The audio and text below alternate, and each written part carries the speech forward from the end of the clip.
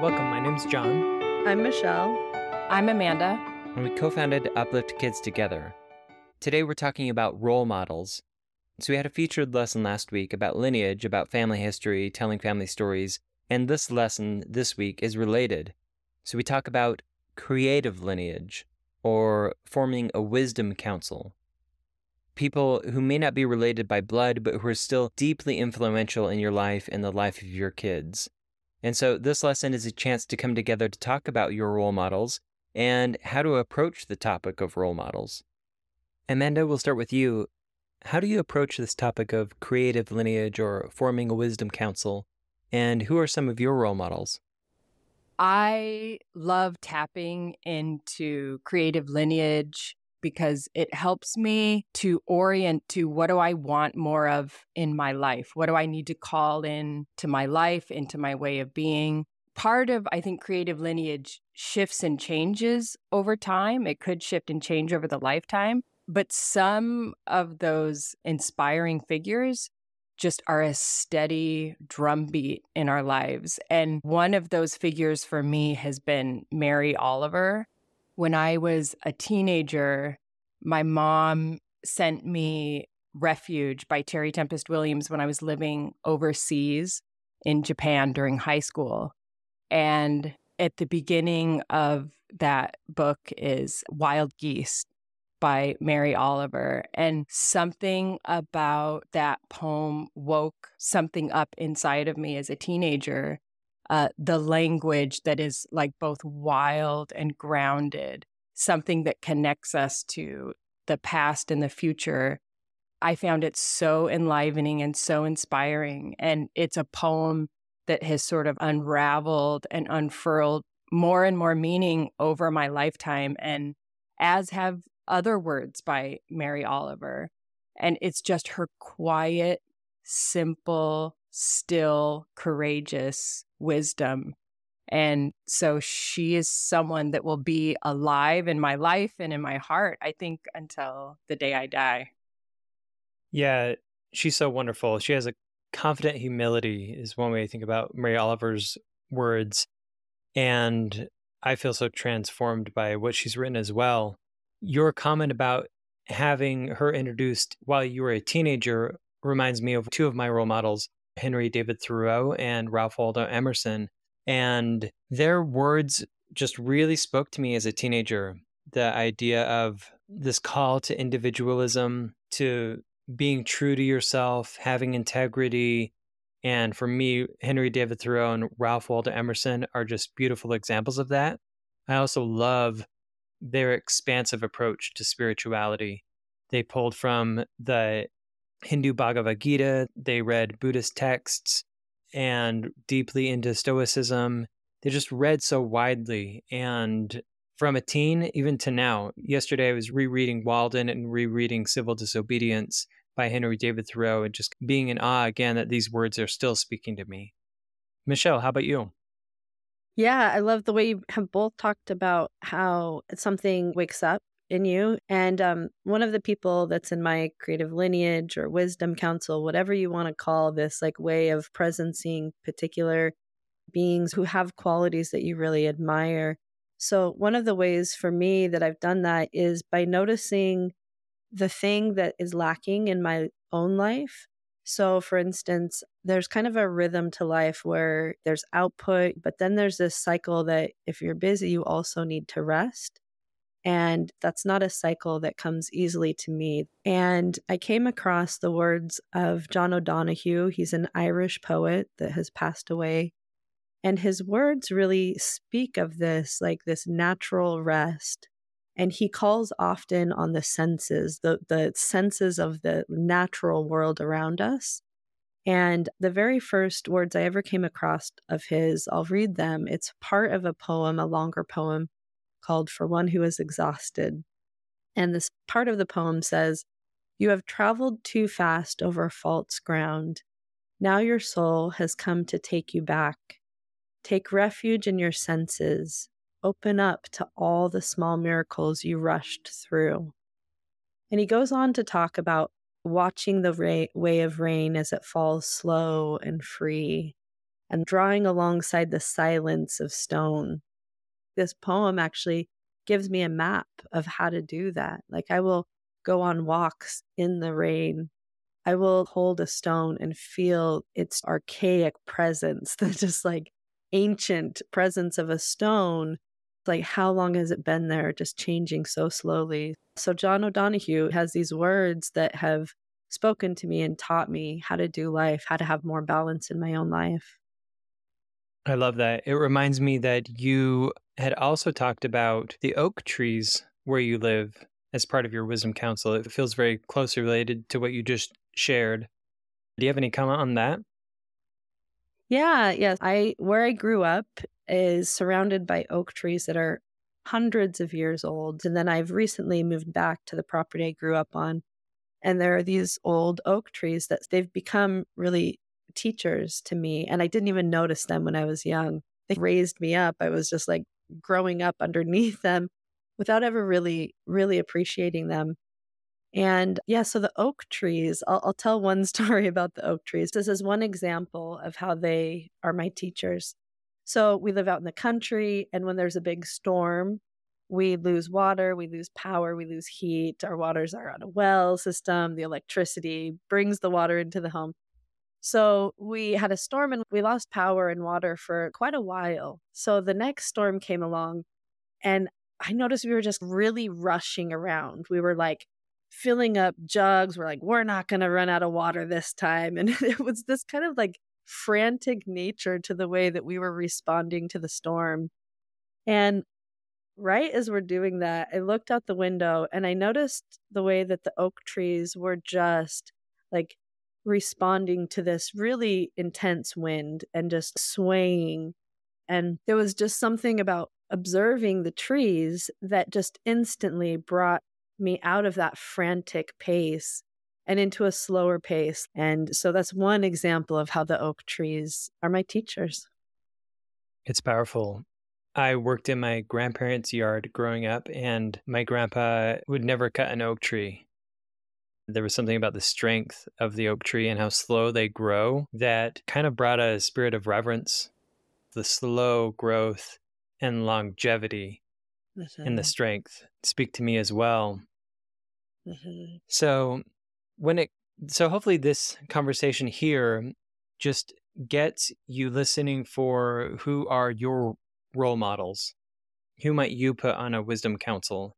Because as you think about that as a parent, you can orient yourself to this lesson and then come to the lesson with a chance for you to share who is on your wisdom council and why to your kids.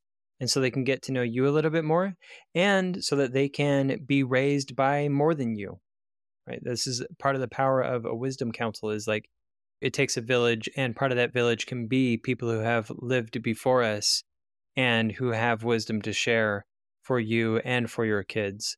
So hopefully this opens up a conversation on that front. Now, when it comes to navigating a wisdom council with kids, it can get perhaps a bit tricky. Amanda, have you had experience like this as you've talked about some of these topics with kids in counseling? Yes, I have. I love that we're pointing to the idea that a wisdom council or creative lineage, it can be human or it can be non-human. It can be aspects of nature or animals. It could be archetypes. There's no end to where we can really draw wisdom from. And with kids, I think it can be so powerful to just let them follow their own natural curiosity. So it's okay to introduce people or figures to them, but starting with where they already naturally have a spark. And working with kids in counseling, they often already might have challenging relationships with adults or the figures that are in their life. So wherever they find inspiration, wherever they find comfort is important. And it's good to start there and nurture that and follow that, whether it's a character in an anime or it doesn't matter. There you can find some wisdom and some depth and something to connect to wherever a child is finding inspiration. I worked with one particular student in middle school who was feeling very alienated from school staff, from family, from friends, just from the humans that were in their world in general. But this student was really inspired by one particular musician. And this musician is creative and unique and interesting, clearly a gifted musician. But there are aspects of this person that we would not want to emulate. They had some challenging views about groups of humans. So we would talk about this musician a lot in sessions because it's a place where the student felt connection. But it was a good chance to also talk about the complexity of humans and that no one human holds the ultimate model of what it is to be a human.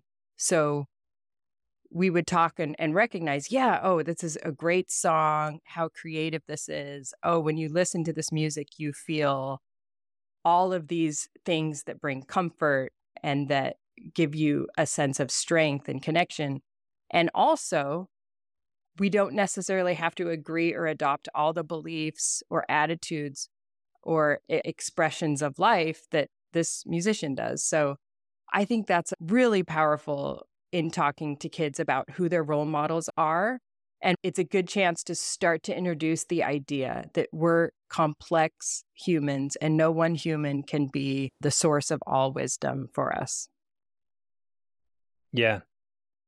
This is getting to the shadow side of our heroes, to realize that all heroes are human and we can reverence and honor certain aspects of them without honoring the whole person. This has been a lesson that I've had to learn with Ralph Waldo Emerson and Henry David Thoreau. Thoreau said the mass of men lead lives of quiet desperation. And the more I sit with that now, I realize that there's like a smugness because he's saying like all those people out there, they lead lives of desperation. I, on the other hand, who can sit by a pond for 2 years, like I don't, I am above all of that. And those attitudes can be sneaky when they come from somebody who's on your wisdom council because you might not be able to recognize them. I certainly didn't for quite some years recognize like, oh, there's actually an element here that I don't want in my life. I don't want this attitude of smugness that can surface in the transcendentalists. And so it's a matter of saying, what do you honor about this person? And how can you also be clear-eyed about they're people still. I can reverence the quality without necessarily reverencing the whole person. Or at the very least, I can recognize that those shadow elements are also in me. And by being aware of that, I can work to reduce the harmful qualities of those shadow elements in me. Michelle, anything you want to add about that? Yeah, there's a way it also really creates separation. Like that our relationship, our heroes will always disappoint us. But it also, even before that, even when we've made them into these like heroes of perfection, there's a way that says out there, those people are perfect. Me, I'm imperfect. And so it really separates us from even those qualities that we want to integrate instead of saying like, we are all imperfect and me as well, which there's like room for strength and growth and accepting that even our heroes have a range of qualities.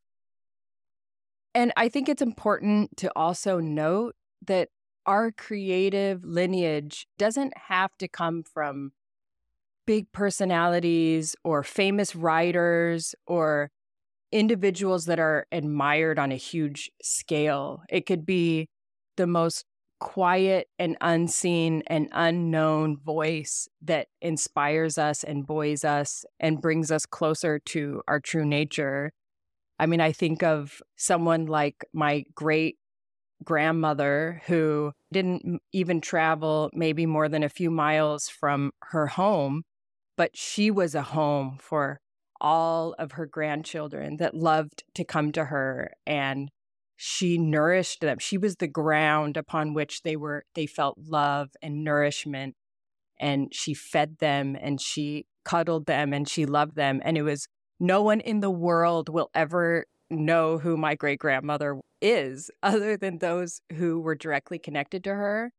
But in her own way, she changed the world. She changed the course of my mom's life and the ripple effects I feel in my own being. I just want to hold up the voiceless, nameless, unknown beings in creation that can really inspire us and who live so creatively, but so quietly and so invisibly. It's just as powerful as a writer or a artist who's renowned and whose name is on everyone's tongue. Wonderful. That's all we have for today. Use this lesson to discuss your role models and hear who your kids' role models are. Even if it's from a cartoon or a TV show, or like you just mentioned, Amanda, a grandparent, they are all ways to celebrate the wisdom that we've been given and realize that we're part of something bigger than ourselves, which is a central part of spirituality, is really sensing into this connection, this web of love, as the psychologist Lisa Miller talks about, a field of love that can support us when we feel despair in our lives. And as always, if you like the podcast, go ahead and give us a review. I think that's it. Thanks so much. Have a good day.